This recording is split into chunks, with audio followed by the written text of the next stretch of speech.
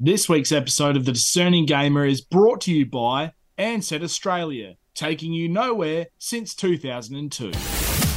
Welcome to the Discerning Gamer Podcast, your premium destination for all things gaming culture. We have the latest in gaming news, reviews of the hottest new games, discussion and analysis of the games of yesteryear.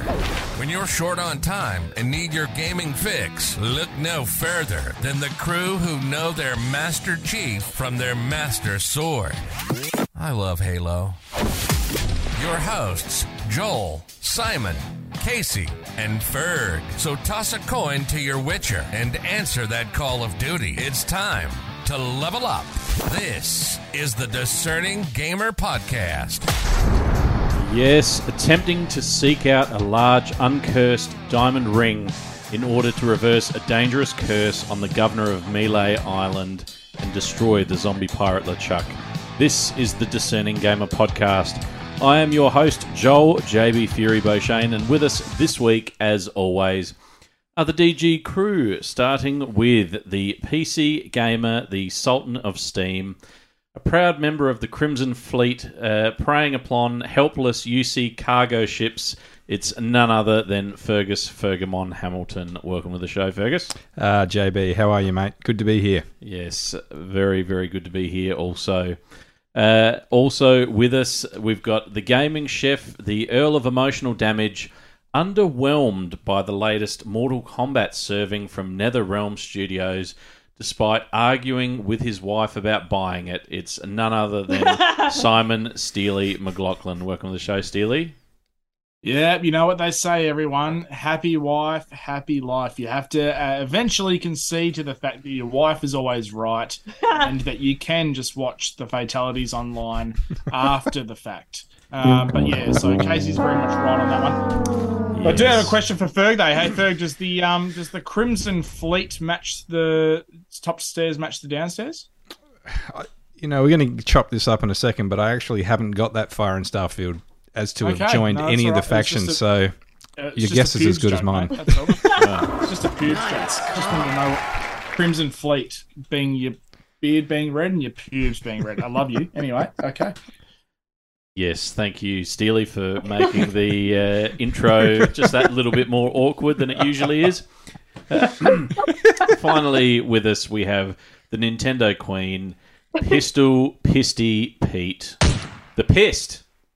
Nearly convinced about buying Baldur's Gate 3 on my recommendation, but still not quite over the line. It's Casey C-Mac McLaughlin. Welcome to the show, C-Mac. Thanks, Joel. Yeah, we haven't quite thought about it, have we? About buying it. I thought about it a lot today. Did you? Yeah, I was driving down the road and I thought, no, that... Yeah, oh, no. Are we still talking about the game, Steely? Well, what were you talking about? Yeah. Baldur's Gate 3, or are we talking about Berg's Crimson Fleet? JB's still stuck on. You're still wondering if the carpet matches the drapes. Well. Oh, my well. God. Yeah, I want to know. But no, yeah, thinking about it. I'm thinking about it. But you know what? I'm going to go to EB Gammers tomorrow, Murray Bridge, in my lunch break, and I'll get it. Oh, what? Okay, sure. You hear it here first. Heard it here first. That's... I'm going to come. That's excellent. Thank you, Steely. EB Games are coming at you, Murray Bridge. Yeah. Yeah, they probably don't have it. They probably didn't get any stock. Nobody in Murray Bridge to play the game. Yes. Very good. All right, well, kicking things off this week, speaking of Crimson Fleets, we thought here at the Discerning Gamer we'd give you our first impressions of the latest monster game from Bethesda Studios, Starfield.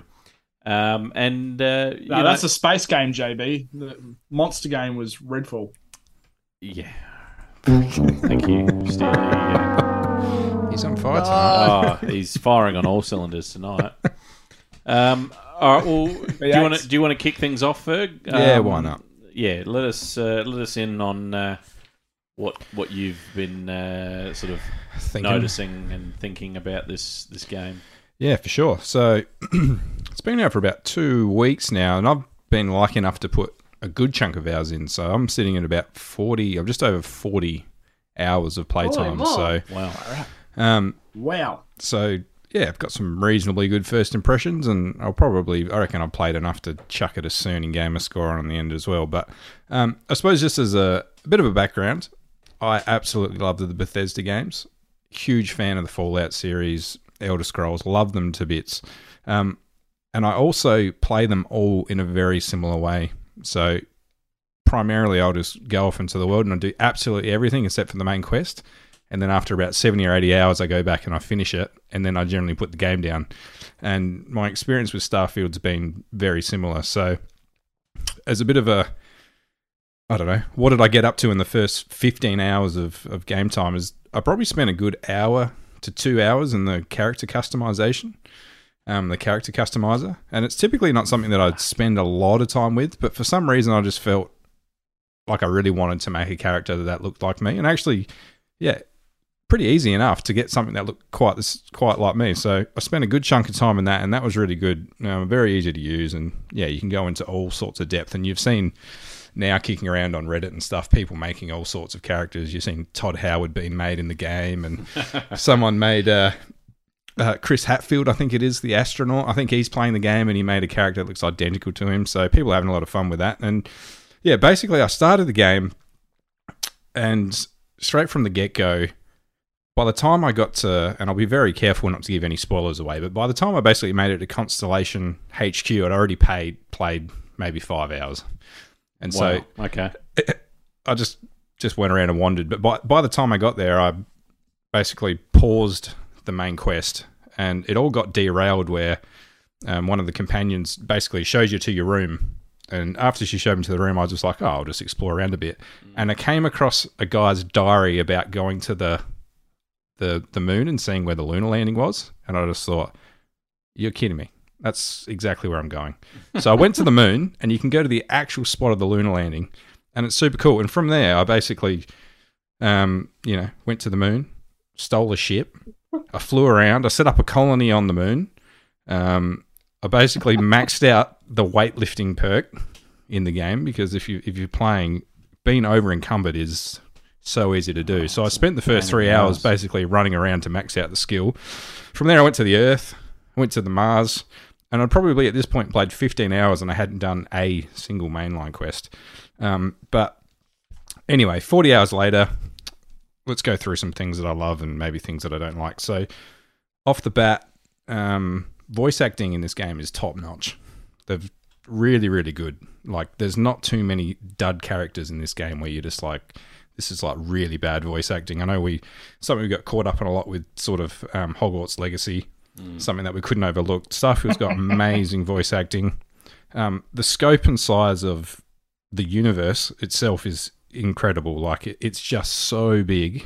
And there's so much to do, between the quests, side quests, ship building, settlement building. There's so many things you could just spend 10, 20, 30 hours in itself, let alone, playing the whole game. So combat was something that I was a little bit worried about, but that's, pretty decent. It's, it's not going to be as good as a Destiny 2 or something like that, but it's very serviceable. I really enjoy like the organic progression of quests. Like, there were so many times that I'd be, just exploring, and I'd come across a note in someone's, when I was looting them, and it'd be like, oh, there's some kind of treasure thing. And then off I'd go and spend hours, just bouncing around chasing treasure and doing stuff like that, which is really cool. They do a really good job of capturing the scale of space and the loneliness. Like, they've done a fantastic job of, really mimicking what it would be like to be in space. Like I said, the depth to the game is incredible. Overall, really, really enjoying it. As far as some of the dislikes, I've got a list here, and all of them you can put down to just Bethesda jank, really. I mean, if you've played any of the Fallout games or any of this stuff, it's all here in this game. It's just, for having a jetpack and being able to fly around, the amount of ledges and stuff I got caught on, and I couldn't jump on things. Like, just shit like this was just sort of a bit frustrating. There's heaps of loading screens. Like I said, it's an incredibly deep game, but they don't do a very good job of explaining a lot of the systems to you. Even it's got, and I don't know what I was expecting, but if you're going into this game thinking it's going to be a No Man's Sky type arrangement when you can fly a ship, from one planet to the other, you're going to be very disappointed. It's basically this tiered map system where you sort of, you travel to a star system, and then you travel to the planet, and then you travel to the, to the actual planet, and it's just sort of split up in these weird loading screens. And it's just, I don't know, I don't think they did a great job of maps in general, but just getting around wasn't fantastic. Again, like a Bethesda game, the inventory stuff is horrible. Like, it's so clunky. Like, you spend so much time in the menus, and they're not great. And I just wish that they'd spend a bit more time trying to fix a lot of these things, which have been sort of legacy things. But having said that, it's nothing that is making me think that this is a bad game, but it's just stuff I wish they just probably polished a bit more and sort of takes you out of the immersion of the game a bit. But, overall, I'm having a stack of fun. Other things, companions are really good. Yeah. I mean, that's a good fucking chaos. Just on that point, I've had probably in the first 2 hours, I had a bug where some stuff was just flying around in space. Outside of that, I've had none, except for hard crashes. Wow. Like, nothing game breaking within the game except for hard crashes. So in 40 hours, I've probably had, I reckon I've had 7. I'm probably going at about 1 hard crash every 4 to 5 hours, maybe. So I've probably had about 8. I prefer shit flying around in space to a hard crash. Yeah, so really. I mean, these games you save all the time. You want to be spamming that quick save button all the time. And you do. So, but outside of that, I haven't had anything game breaking where quests weren't working or things like that, or I got stuck somewhere I couldn't get out of, or it's just the odd hard crash. Maybe that's just a hardware thing more so than the game. But I don't know. Overall, I think probably the summary, and I was having a chat to someone else about this, it's if you're a fan of Bethesda games, you would enjoy this game. If you hate Bethesda games, you will hate this game. It's a very good game. I don't think they're doing anything groundbreaking, but across the board, it's a super solid game. I'm having heaps of fun, and this is a game that you could spend 100 hours in easily. I've played 40 hours, and as I said at the top, I haven't joined a faction yet. I've done maybe 5 of the main story missions, if that, probably less, probably 3 or 4. I haven't done any shipbuilding. I've barely done any sort of like base building, and I've played 40 hours. So it's a good game to get your value for money. Yeah, and like I said, it all comes back to there's just so much to do. The level of depth in this game is unbelievable. The other thing I want to point out as well, the soundtrack and the atmosphere and stuff to the game is really well done. It's fantastic. So, look, 40 hours this is sitting at a solid 9 out of 10 discerning gamer score. And I'm happy to give it a score now because I know from this point onwards, there's only things that I'll see which will make that score go up rather than backwards, because I've probably seen the worst of it already, which is, like I said, the Bethesda jank, which I just wish they probably spend a bit more time working on. But yeah, they spent 12 months polishing the jank out of this thing, and it's still full of, obviously game breaking style bugs. Yeah, game breaking, which is really disappointing. What do you think, JB? Because you're the other one in the crew that's played it. All right, so straight off the bat, I'm also having a lot of fun with it, right? So it's not, but I also had a lot of fun with Cyberpunk. So that's not necessarily the be all and end all, but like some things that I really like about it. I like the fact that you've got this ship that you can customize it, you can really make it your own. You've got options to build on the ship, like a research station and like a workbench to mod your weapons and your armor and stuff like that. So almost similar to Fallout 4, where you could, once you've discovered a workbench at a particular settlement, you could then build stuff within that settlement. You can really sort of do that on your ship, as well as building outposts on planets as well. And I think that's really cool, and I like the aspect of it where you're constantly trying to gather different resources so you can craft different things and all of that. So there's a lot to like about the game. There's some things that I don't particularly understand why they went the way they did. So, for example, I was on a planet, not on any particular mission. I just dropped myself off. I was actually looking for a place to build an outpost. I saw a ship land off in the distance, and I'm like, right, I'm going to go and steal this thing. So I've gone like hell for leather, made a beeline straight for this ship, jumped on board, gunned down all the people on board, jumped in the pilot seat, and took off. And I'm like, yeah, all right, sweet. So what do I do with my old ship? And they've come up with this system where it doesn't matter how many ships you have, one of them's your home ship. And then there's no real easy way to switch home ships. Like, once you've got more than one ship, you have to land at a starport and speak to a technician, and then they can change your home ship for you. I don't like that. I think that could have been done so much better. And it took me ages to actually work out how to do that as well. Like, I had to actually Google it online to, work out how to change my home ship. So then the ship that I stole, I made a beeline for this starbase and went to sell it. And I'm thinking, yep, beauty, I'm gonna get 50,000 credits here or whatever. And before you can sell it, they make you register the ship like it's an old beat up Datsun that you're trying to get back on the road. So you got to register the ship, and that costs you like 10 grand, 11 grand, something like that.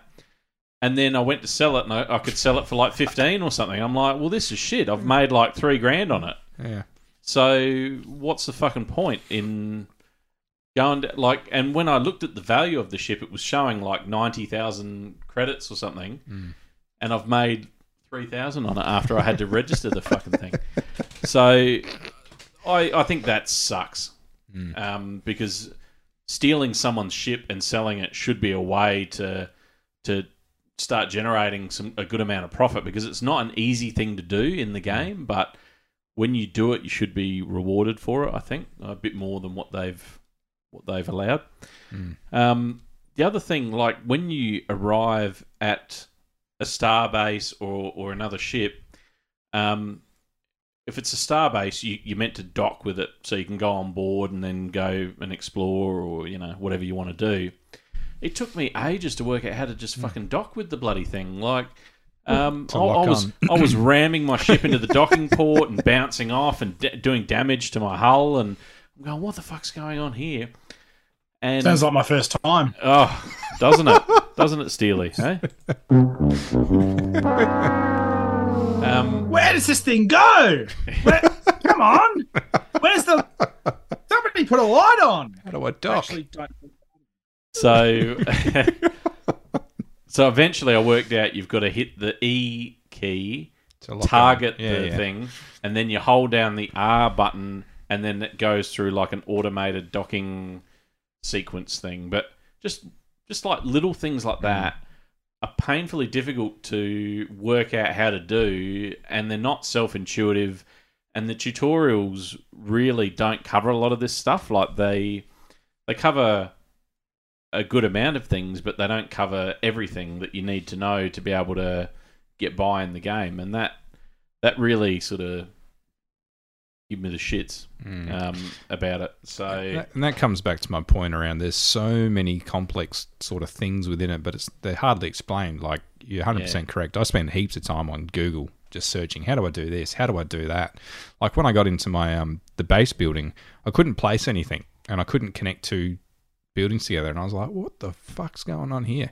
And I tried for like 15 minutes, tried everything, tried a different spot, moved around, and what it came down was I just wasn't putting it high enough in the air, but there was no like feedback saying, lift it higher, or you can't place it here because it's too low to the ground or something. It looked like it was going to work, but it just wouldn't work, and so I was pulling my hair about that. But there's a lot of things that they probably just small things. Like the other one, like I love playing sort of like as the diplomat I love persuasion, being able to talk my way through everything before I start shooting people. And the mini game with the diplomat is you've basically got, and depending on how hard the conversation is, you need to get basically 4 correct answers, and that can be made up of, one line which is worth 1 that's worth 4, 2 and 3, etc.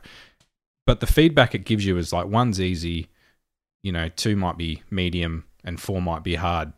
But it doesn't really give you any indication on what kind of percentage you've got of getting it correct. Yeah. So you just, we're going to talk about Baldur's Gate, and that's, like D&D, you get that visual. If you want this to work, you have to roll a 10, and then you roll your dice, and you get the instant feedback. Here, you're just like, what are the odds of me getting the hard one right? Is it 1%? It just says red. It just shows red, yellow, and green. Is it green at 100% or green at 55%? Just little things that I think they really could have, I don't know, just made a bit better. Some stuff isn't really intuitive, but again, these are small gripes. Yeah. Probably, and we don't want to give away spoilers, but I was a little bit disappointed with how the game started.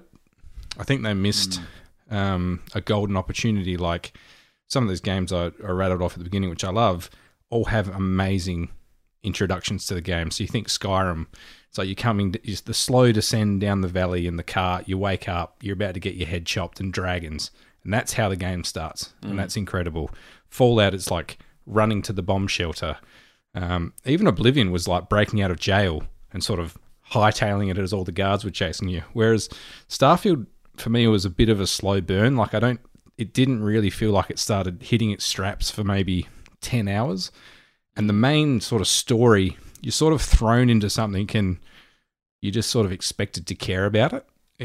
It didn't feel like you sort of were brought on a journey to care about it. It's just like, right, you're a part of the team.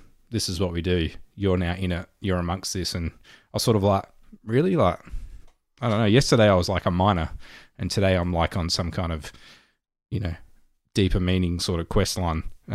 So I think they could have, I don't know how they would have done it, but I would have liked them to do something just to make you feel a bit more connected to the storyline at the beginning. I think they missed an opportunity there. There's another thing too. Like, I think we're probably a bit spoiled by certain game series and certain developers who do things like really, really right. So I'm talking about developers like Naughty Dog or Santa Monica Studios, and the characters in the game are done with such amazing motion capture and everything. Like, the performances feel just as real as if you were watching like a really good TV show or a really good movie. The technology in this game doesn't feel like it's moved on since 2013 when Skyrim came out. It still feels like we're 10 years ago, where they've slightly dialed up some of the settings as far as, like, things look sharper and stuff like that. But I just feel like, like Bethesda haven't really moved with the times in a lot of ways. Like, they've spent a lot of effort on certain elements of the game, like the fact that different planets and different atmospheres have different lighting and all this sort of stuff, and that's all great. But then, like, a huge element of the game is like just talking to other characters, and to me, it just feels like they've totally missed the mark on that. Yeah, and you still get that, you go to talk to someone and have a conversation with them, and they're like looking the other way. Yeah. Remember, we used to get that a lot in games back in the day, or there'd be like an NPC in the background who's like walking into a wall, and it's still all in there. Like, it's still, it's classic Bethesda. It's very reminiscent of everything they've done to date. There's a lot of this stuff, and I think that's probably what it's missing from going from a 9 to a 10, is just that next level of really tightening the screws on some of that stuff that we've seen some games in the last 12 months have really knocked on the head. So, a few other things, like the companions are fantastic, but again, I've spent most of my time with Sarah, who's the constellation leader or whatever, and we're basically married at this point, and I think I've had like 4 conversations with her.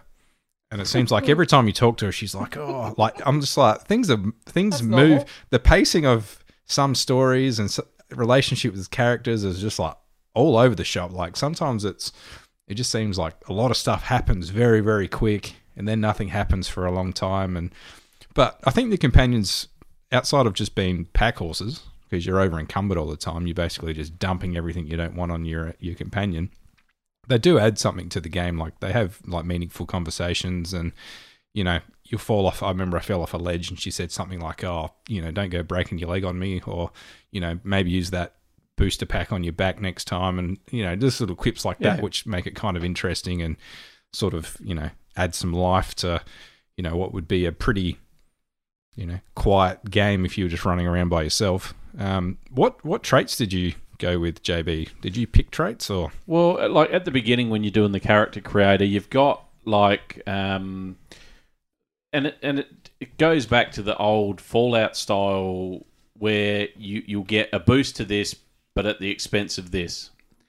And so a lot of those traits at the beginning, I didn't pick any of them. I'm just picking the perks as I level up, because none of the trade-offs seemed worthwhile to me. So I'm of the opinion I'd rather pick something that's just going to give me a boost, but it's not going to fuck something else over, at the expense. It's another thing that maybe some people really like that, but I think that's a bit shit.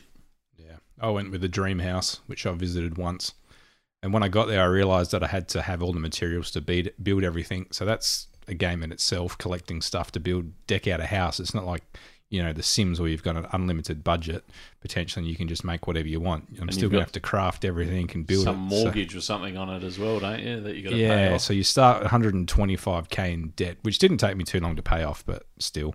The other one I picked was the Adoring Fan. Oh yeah. And I came across him pretty early in the game and had a conversation. And your companions you can assign to your ship. So that's what I did. I just assigned him to the ship. And I haven't really talked with him since. But what is really good is that when you land and take off, he'll say shit. So you'll land the spaceship on a planet, and he'll be like clapping. He'll be like, "Oh my god, another perfect landing!" Like, and then you'll like take off, and he'll be like, "Wee," and just saying shit like that, which it's been pretty humorous, to be honest. So I'm finding him kind of funny more than annoying. But anyway. Don't get me wrong, I'm really, really enjoying this game, and this will be up at the top of my list of Game of the Year. It's just disappointing that the things that they could have really taken it from a 9 to a 10 aren't there, and there's some...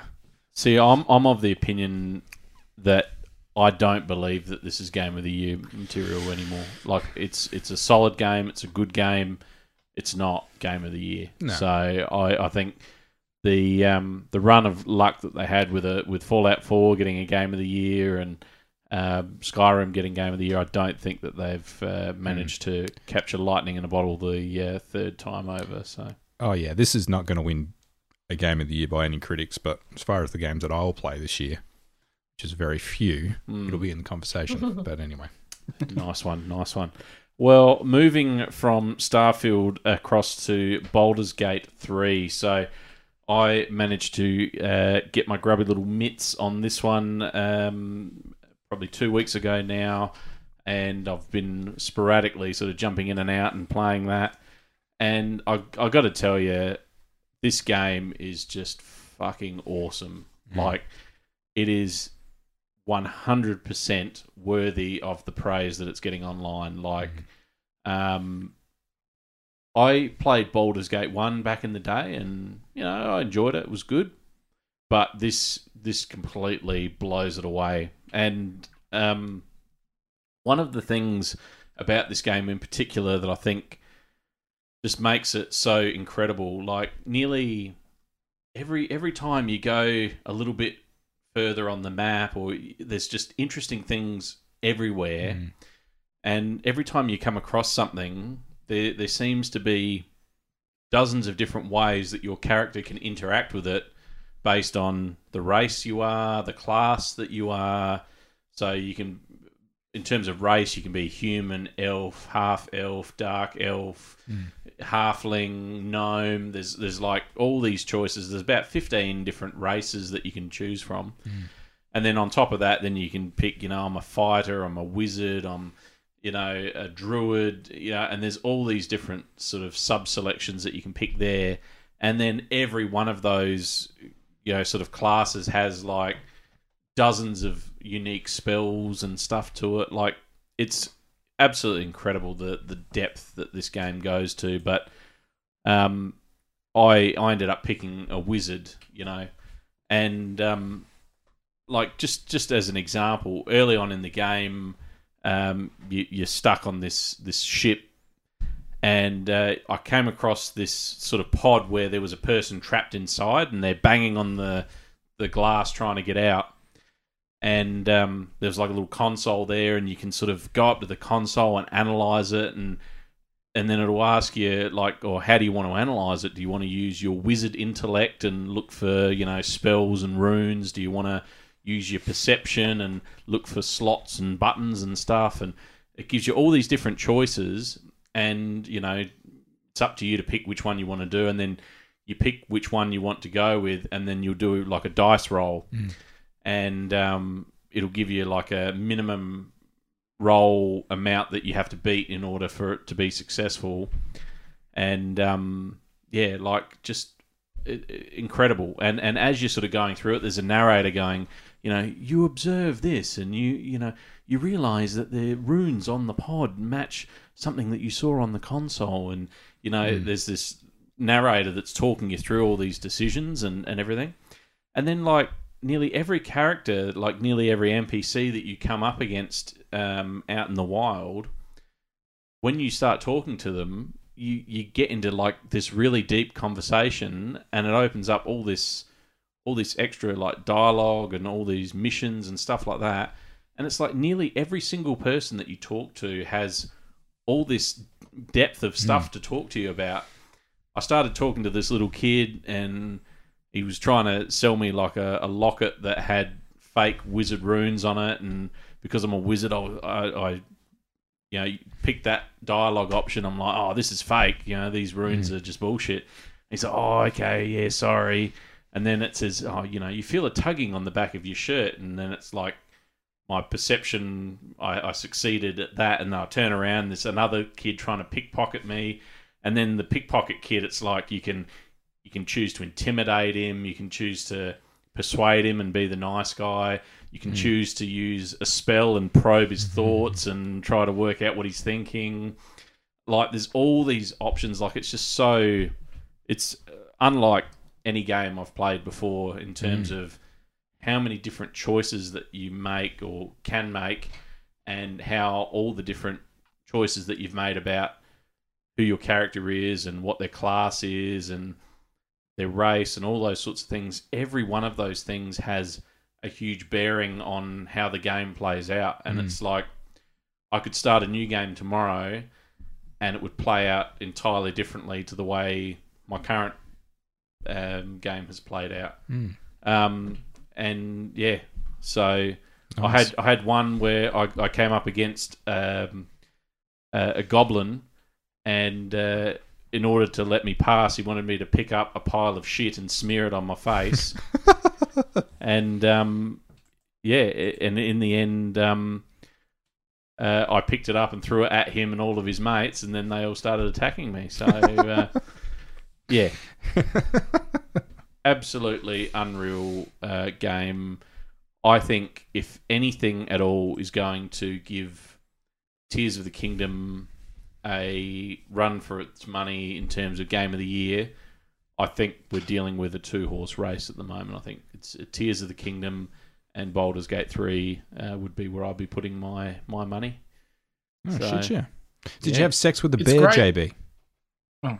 Not yet, but there's still plenty of time. There's time. Yeah, I mean, there's... I would not be surprised. Like, this game's just coming at me with all these weird and wonderful things. Like, I rescued a gnome that had been tied to a windmill, and like the first time I tried to do it, I fucked it up, and I pushed a lever, and it made the windmill go faster, and it catapulted him across into the local mountain range and killed him. And then I tried it again and managed to stop it and got him loose. And then he's like, oh yeah, I'm going to go off and find my mate now. He's lost in the mines, and maybe I'll see you down there. And it's like, So this character, you can just choose to catapult him and kill him, or all of a sudden it opens up this new line of quests for you. So it really is sick. I would go so far as to say, I mean, it's about $100 game. It'd still be worth the money at $150, honestly. Whereas, yeah, there's plenty of other games that I would turn around and probably say the opposite, and say, you know, $100 is probably a bit dear for the experience you're getting. But no, definitely Baldur's Gate 3 would be on my must-play list, right up there with something like God of War Ragnarok or The Last of Us.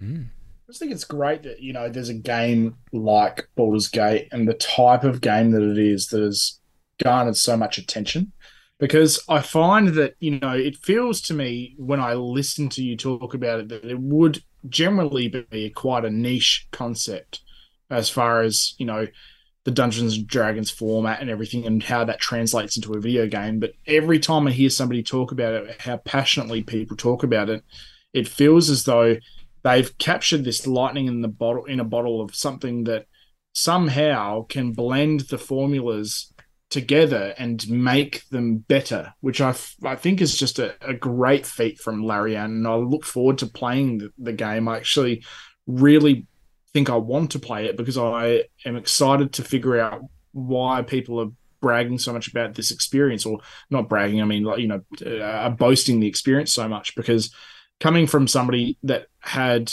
an amazing time with Tears of the Kingdom and just being absolutely blown away by how incredible a game world Nintendo created on such I think you know, a dying system. Really, it's an old system.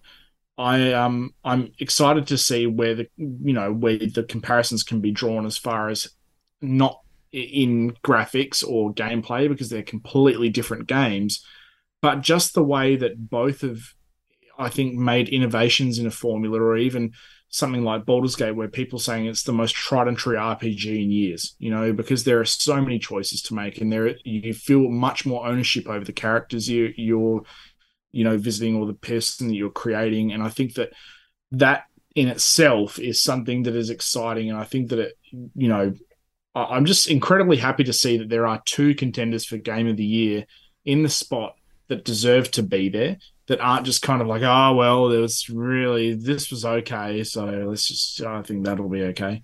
You know, so yeah, it's exciting to hear about, and I look forward to playing it. I think the reason that the game is so good is that where a lot of RPGs in the past have failed, and they make the choices that you've made about the character and how you've built them and customized them almost seem inconsequential, because it doesn't really affect the outcome of the game too much. In Baldur's Gate 3, where they've really excelled is every choice that you've made about the character has a huge role to play in terms of how the game plays out, and no two playthroughs are going to be exactly the same. They're all going to be different. So I cannot wait to play more of it.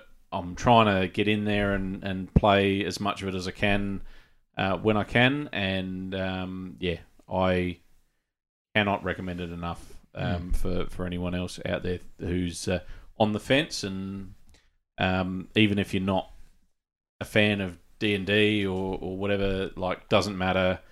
If you're a fan of any game like Knights of the Old Republic or any of those sorts of games, or even like XCOM and stuff like that, you'll love this. It is excellent. I think it's also worth noting that JB's playing this on PlayStation 5, which says a lot in itself as Absolutely. well. Yeah. Considering, you know, this has been predominantly a PC game since it's been in early access, that the reviews for the PS5 version are getting just the same as the PC version, I think is amazing as well. Sometimes, you know, when you go from a point-and-click game and you try to stick that on a controller format with buttons, it sometimes goes pear-shaped, but it sounds like they've really done a great job of, you know, making that work, which is great. Well, time to throw over to the Steelmeister with some news headlines. Do the Steel. Oh my god. Yep. Don't fucking tickle me. Yeah. What do you got for us? What do you got for us? Yeah, come on. Jesus. Have you seen this? Have you heard about this? Starfield does seem to be the flavour of the month, everyone, as it's Bethesda's biggest launch ever, with over 6 million people currently playing Starfield. Going from 1 million to 6 million by day 2 after launch, Starfield looks to be the game that Xbox doesn't deserve, but the one that it needs right now. That's a Batman quote for everyone in there. Anyway, speaking of stuff, a player stuffed 20,000 potatoes into the cockpit of his ship last week and opened the door, displaying some pretty impressive physics and attention to detail from Bethesda. We here at The Discerning Gamer reached out to the player for comment this week, and he responded by saying, "I've stuffed a lot of things into my cock, pit, and anus before, but never a potato. So I said, fuck it. Anything beats visiting 999 barren planets in this game. I'm going full Irish." Oh, dear. Wowza. In an interview with IGN, President of Nintendo of America, Doug Bowser, has officially commented on the next voice of Mario, saying, "I think people have recognized this in reaction to the absence of Martinet in the role of Mario. When they see Super Mario Bros. Wonder, they'll hear a different voice. And we'll let that play out, and that'll be within the credits, and people will learn who the new person is at that point in time. But we don't make any plans to announce... we don't plan to make any announcement in advance of that." When we reached out to Doug, and yes, we are buddy enough that I call him Doug and give him kisses, for comment about how he feels about the new casting choice for Mario, he had this to say: "They could have included a Latin character, like I was groundbreaking, and then they stopped the groundbreaking. They messed up the inclusion. They disincluded. Just cast some Latin folk. We're 20% of the population, the largest people of color group, and we are underrepresented." So that's what he had to say about that. Well, actually, that's what John Leguizamo had to say about the Mario movie, but it was meant to be a gag about the inclusion. Anyway. Speaking of Nintendo, rumors and reports have been going around, not just on YouTube for a change, but among reliable media sources, the Switch 2 had been getting shown off behind closed doors at Gamescom. And according to the report, a 4K ray trace, 60 FPS Breath of the Wild, and the Matrix Awakens UE5 demo were demonstrated, showing off NVIDIA's DLSS technologies, allowing for better visuals from less power, with some people reporting that it is actually better looking, if not better looking, than PS5, purely because of the technology. Wow. Lick it before you slip it. PlayStation Plus sent me an email last week letting me know that my subscription for the deluxe tier of PlayStation Plus would be increasing to $197 per annum. Even at its lowest tier, PS Plus will be $96 Australian, $170 at the middle, and none of the tiers will include any extra benefits for the price increase. Sony just wants a little bit more dime. Yet, Games Pass, with its insurmountable value, is still sitting at a clean and crisp $144 for consoles, $132 for PC, or both PC and Xbox for $228. Needless to say, consumers are baffled by the price increase set to take effect as people's subscriptions auto-renew during the year. More gold is required. That's right. It's cats, everybody. Wow. Fuck me. Never seen so much pussy. Oh, I know. Lapping up the milky success of 2022 Stray, Annapurna. Why do I say some of this stuff? Annapurna have announced the popular indie title will be developed into an animated film. No major details have been released yet, nor do we have a release time frame for the film, but they assure us that it will be perfect. There's another fucking cat joke there for you. Anyways, Back to Nintendo. A Nintendo Direct and Sony Direct, or should I just call it a State of Spider-Man 2's costumes, was shown last week with a closer look. Thanks for that. I thought that was funny.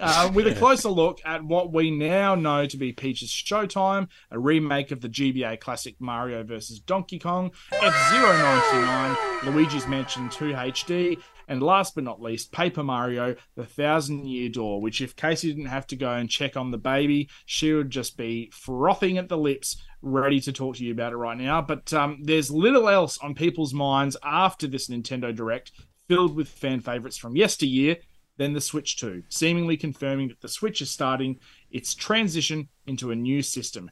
Needless to say, today, Nintendo fans have a lot to be excited for. And last but not least, E3 is back in the headlines this week because they are wanting to pull a Jesus and rise again in 2025. That's right, the ESA has dropped its show partner ReedPop after the company failed to host one single E3 during its partnership with the ESA. And furthermore, they are looking to now reinvent the show, which also means it may ditch its current venue, being the LA Convention Center. And, well, on that, Jeff Keighley has actually offered the ESA to hold it in his mum's garage. That is, if Ferg doesn't punch him in his punchable face first. And that's your news for the fortnight, everybody. That's your news for the fortnight. There's no fortnight news. Riddle me that. But, yeah. So, Nice a one, lot to Steve. unpack there, everyone. There's a lot of stuff that's gone on. Oh, yeah. I mean, what a fortnight for Nintendo fans. You know, this talk of a new console. I can't wait to see what last gen games Nintendo brings to the Switch 2. Oh, jeez. Emotional damage. Sorry, Steely. Listen to this, you fucking sloppy bastard. Listen to this. Apparently, there is a guy that works at Nintendo who's in charge of bringing third-party games to Nintendo systems, and he was credited in Baldur's Gate 3, meaning Baldur's Gate 3 is being planned to come to a Nintendo system. Obviously, it's not going to fucking run on the Nintendo Switch. So, let me see here, you fucking salami fucking sandwich. There's gonna be some, I think people are going to see a significant change, hopefully, in power from Nintendo in their next generation console that comes next year. And look, it's going to be maybe at least another 2 years before we see a PS6 or a fucking Xbox Series. Don't bother. So, you know, at the end of the day, let's give them the B of the D, which is the benefit of the doubt. And who knows? I think that there will actually be something to be very excited about in the way that they've got this, you know, this plan with the NVIDIA and the DLSS technology, because a lot of people are saying online that this DLSS technology is far better at ray tracing than AMD's technology at the moment, and that's what's kind of getting used in a lot of the current gen consoles. And so Nintendo might just kind of have, for at least the last couple of years in the new next gen console market, they might actually have a chance at, you know, being the one that comes out with a bit more power, or at least a bit more graphical fidelity. Having something running at 60 FPS and fucking with ray tracing, that doesn't happen on your fucking PlayStation. It's always at 30 FPS with ray tracing. You know, so I'm all for it. Who knows? Just you fucking Nintendo haters. I tell you. It'd be nice to have a handheld that we can play Grand Theft Auto 5 on. Emotional damage. No, I'm sure. I mean, if the rumours are to be believed, it sounds like they're really going to crank it up on the next iteration. So, all jokes aside, it sounds all positive to me, Steely. So, fingers crossed. Bump our graphical settings up one notch from potato. What about the Stray news? Are we excited for an animated Stray movie? It'd be interesting to see how they did that. I really enjoyed that game, but obviously anyone that's played it, there was no voice acting or dialogue or anything like that. So it'll be interesting to see how that translates into a movie. Any anticipation for a Stray movie? How's that going to work? Yeah, I mean, I don't know. Can't really see As an myself animated watching it. movie, I don't think so. I think if it was like a live action hybrid, made to look very real, yet mainly it would be sort of CGI because there's robots and a cat. I feel like that would be way more up my alley because I think it would because at the moment, as it stands, that game looks to really provide a heightened reality. And if that heightened reality was something that we got in a film, I could see how that would work. As an animated film, I don't know. I don't think I'm not. It's like, yeah, I'm just not bothered by it. Yeah, it's not this. It's like if they told me that we were going to get a Last of Us anime. I think it takes all of the fucking gravity out of the game because it's centered around some form of reality, and I don't know. Yeah, it's just not for me. But whatever. Well, it can't be any worse. It can't be any worse than the bloody 2019 fucking fantasy musical Cats, where they were half CGI, half human cats. James Corden cats. Yes. Yeah. Taylor Swift cats. Well, hang on. Well, Taylor Swift cats. Hey, she owns a lot of them. Yeah. Indeed. Friends with a lot of them as well, apparently. Yeah. Fabulous. All right. Well, thank you for the news for this week, Steely. My pleasure. Would you like to jump into a long-awaited review that we've all been waiting to hear from you, mate? Let's have it. Both barrels. Both barrels. Shots fired. Hashtag monster review. Fucking wow, son. I tell you what.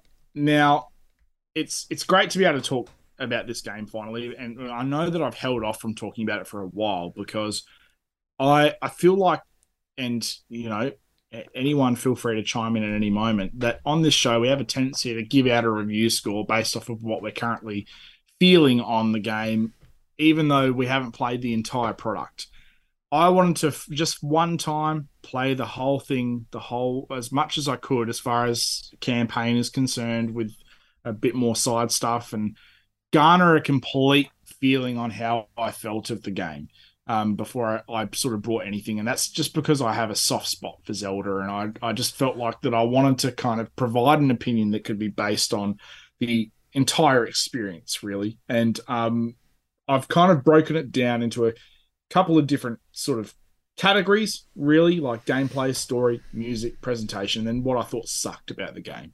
And so I'm going to start with the gameplay. And look, the biggest thing of all, and everyone's told everyone about this by now, but it's the creative freedom within the game. There was always a point where I almost had to remind myself that I could do anything and basically create anything out of anything. There was this wonderful moment right at the start of the game when I first got Ultra Hand that I was stuck in a sort of point where I couldn't get up a mountain, and I just didn't know how the hell I was going to get up there. And I remembered what the whole game was centralized around, which was this mechanic of being able to create stuff. And I went and cut down some trees and I made a ladder. I just made some makeshift ladder. I climbed the ladder and I got up the mountain.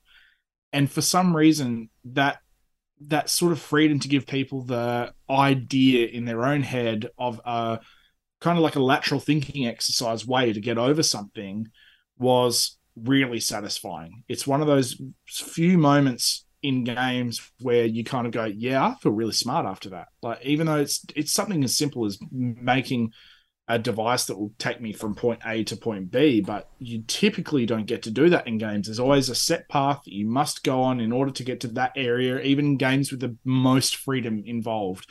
And I found that to be incredibly liberating. It was something really fun to use that in the game in more ways than one to get over gaps or to, try and figure out a puzzle. There was 100 different ways you could probably figure out a certain puzzle, and you never felt limited. The weird thing was, though, is that in some ways you felt limited to using those mechanics in order to do a lot of the puzzles that were in the game. Whereas, my traditional Zelda brain would have loved something traditional that was designed to help me do certain things. Like I'm with Joel. I miss a hook shot. I'd love a hook shot in certain parts of the game. It would make traveling the world so much easier. It'd be a great payoff for, trying to get to certain things that are too high, maybe getting one that extends really long, because there were some areas in the game that to revisit them, unless you left a travel medallion there or you fast traveled to them, which, you feel like you can be fast traveling for a good portion of the game. And so it felt kind of, I don't know, it felt like there would be if there was a much easier way to get around, it would have been cool, because to get around was fun, but it took a lot of labor to get there. Obviously, it builds upon Breath of the Wild in every single way. The map really does shadow Breath of the Wild quite a bit, but it still feels like there is so much more to explore, because it's not identical to Breath of the Wild. You know what? There's just loads to do in there as well. Like, because there's a bit more civilization in this game, I feel like there's so many more people to meet. There's so many more random things to do. They've somehow packed in way more little secrets and things that you just don't expect into the game as well, which I love. And there was this awesome moment in the game when you first go underground. So there's these big chasms all over the world where there's this gloom coming out of the chasms, and you look at it and you go, oh, that just looks terrifying. I don't want to go down there. And then there's a quest in the game which is like, yeah, you got to go down there. And I'm like, no, I'm not doing that. But it petrified me, because at the start of the game, seeing all that gloom and the music and everything was petrifying. Then when you travel from the land to up, because the whole promotional material surrounding the game was, oh, you can go up into the sky and there's sky islands and woo, yeah, if I can play in the clouds, do your thing, heaven, earth, Jesus. Anyway, and then there's a bit where you go and you dive underground, and I think I just like, Casey and I both sat on the couch and went, ugh, because the music that plays when you do it, and that there's this sinking feeling, and the way that the camera kind of envelops you, and the gloom builds as you get closer to the deeper parts of the underground, it kind of makes you feel sick the first time that you see it, even though the game, again, is not graphically impressive or anything. It's just the way that the mixture of the visual with the music, with that sense of, I didn't even know this was something I could do. And it was genuine surprise. You go down there and you go, wow, I didn't realize that I could go underground as well. But the thing that surprised me the most is that the underground was an entirely separate map. It was the same size as the map of Hyrule. So It was massive. It shadows Hyrule. There's a lot of different puzzles within the underground that you can traverse and work out based off of what is happening on the surface. It's kind of like the Upside Down in Stranger Things. And it's just fucking unreal. I just couldn't believe that, especially in a game that, when it came out in 2017, or I think it was 2017, it was one world, one flat plane, and that in itself was incredible. And then this, you can go as high as you can dream, and go from the very top of the map, which is somewhere up in, I can only call it the heavens, as far as up as you could imagine, all the way to the bottom. You can go all the way from the top to the bottom in one fell swoop. No loads, nothing. All the way from the top to the bottom. Now, to me, on a Nintendo Switch, that is unbelievable. It is remarkable. There is nothing that I would never have expected that from this piece of hardware. And that's something that I think is, without a doubt, no matter what platform you much enjoy playing on, whether or not you prefer graphics, there is something remarkable about that, because it is such a huge amount of scope for this hardware. And it's just, it's a thrilling kind of concept. Then music is unbelievable. Obviously, the way that they use music, and the score of Koji Kondo in this game, to really emulate the sense of, in areas, emptiness, the sense of terror and fear and the underground, or mystery, and even the sinister aspects of the music, to the real fanfare of the amazing stuff that happens. I find that music in Zelda games is always a highlight, and this just, again, builds upon what we got in Breath of the Wild. There's a lot of similar themes that you hear throughout it, And that's what makes it really feel like a sequel in a lot of ways, because of the carryover of things that you go, oh, that's familiar, and it feels good to hear it again, but be in, it's like hearing your favorite theme tune to a TV show that you like. Anytime the Stranger Things, I'm going to bring that back up, but Stranger Things theme tune plays, you're like, yeah, like I'm ready for this again. I'm ready for some fucked up stuff. And when you hear those themes in Breath of the Wild that translate over to Tears of the Kingdom, it's the same thing. It's really quite amazing. I love the music. Presentation, look, I think the art style lends it to the bad sort of hardware that it's on. The sort of the painted, cel-shaded art style. I feel like the Breath of the Wild does an amazing job at this Studio Ghibli-esque art style. Coupled with the music as well, it really lends itself to that. I think it just makes the most out of the Switch's capabilities.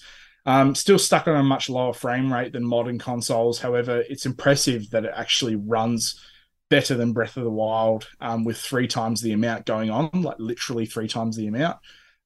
This would obviously benefit from a modern system to implement some dynamic lighting and add more life to the flora of the world as well, and some more effects, like more particle effects throughout the world of maybe leaves and wind blowing. And, sometimes the ground can look a little bit plasticky because it's very shiny, whereas the grass, I feel like, shouldn't be so shiny sometimes. And it bugged me in the trailers. It sometimes bugs me during the game, but yeah, it's just a bugbear of mine because I'd love to see it on better hardware.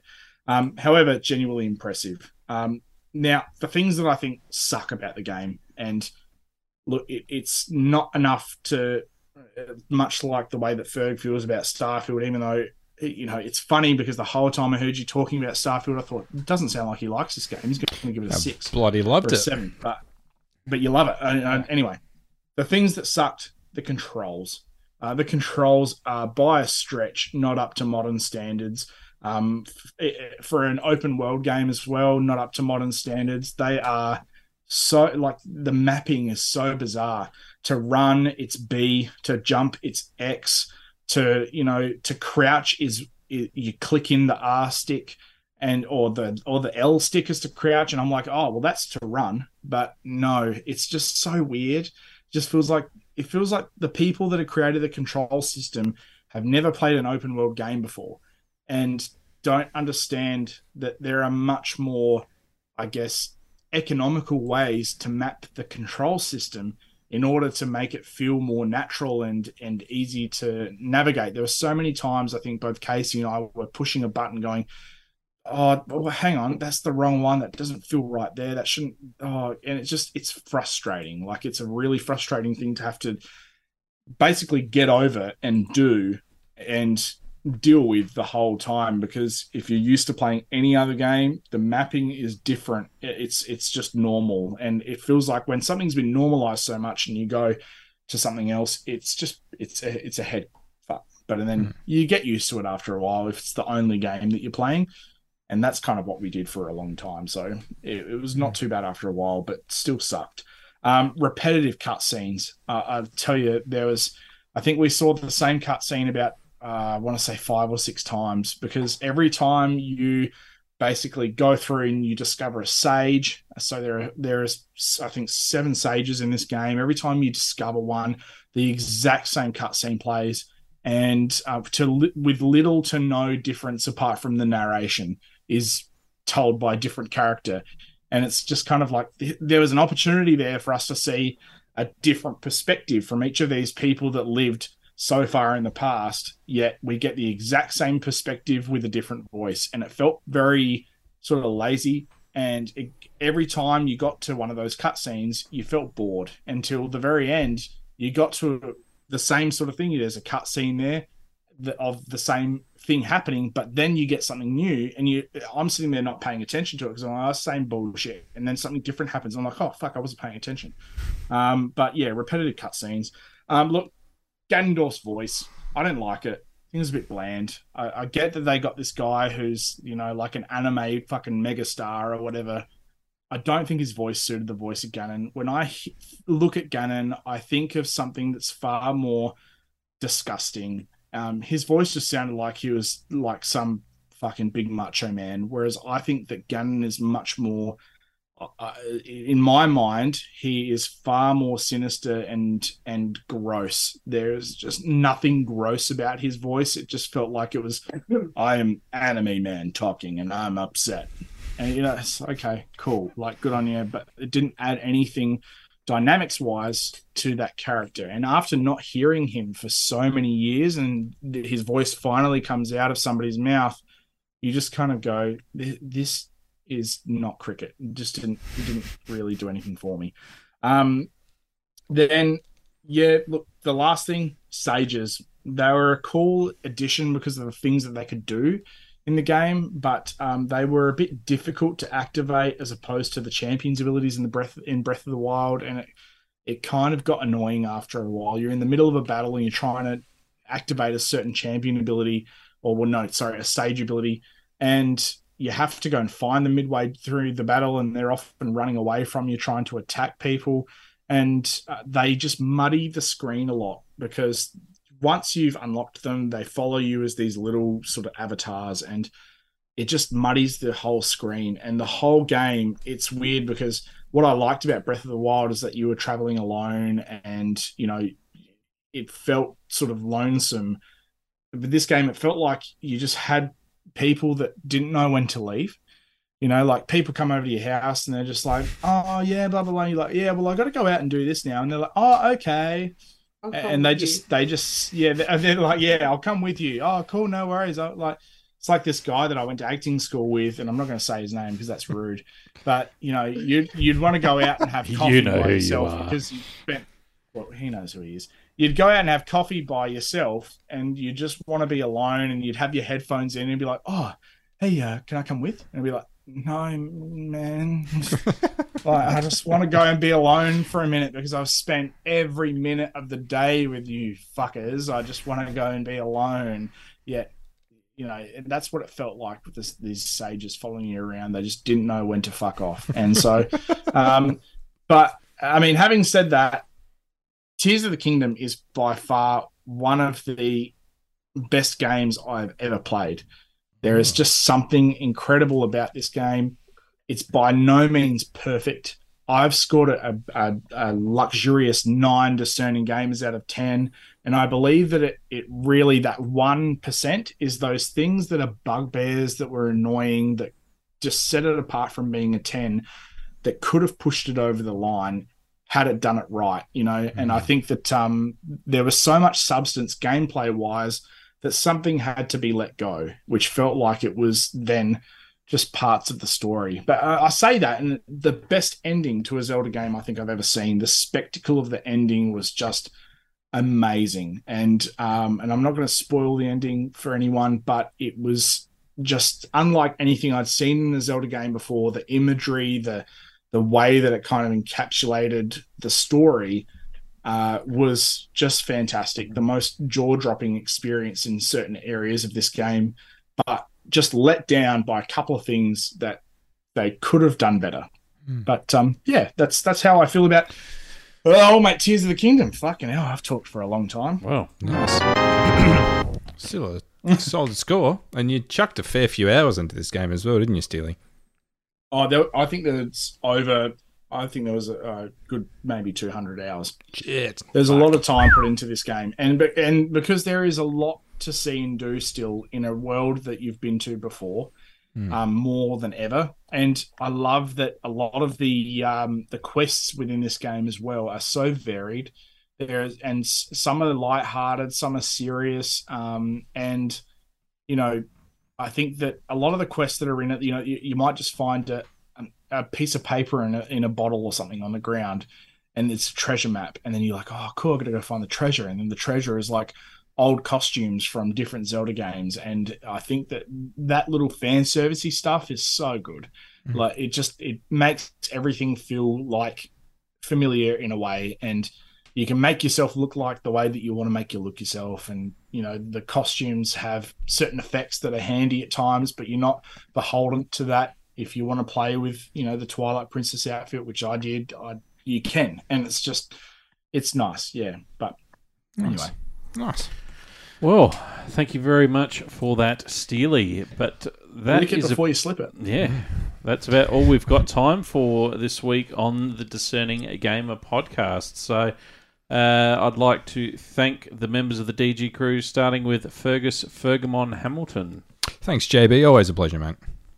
And I'd like to thank Simon Steely McLaughlin. Thank you, Steely. Thanks for having me again, JB. If anybody wants to piss, they can. Just so you know, it's a God-given right to pee. That's right. And Nation is your choice. Last but not least, Casey C. Mac, Pistol Pete, the Pissed McLaughlin. Thank you, C. Mac. Thanks, Joel. Thanks, everyone.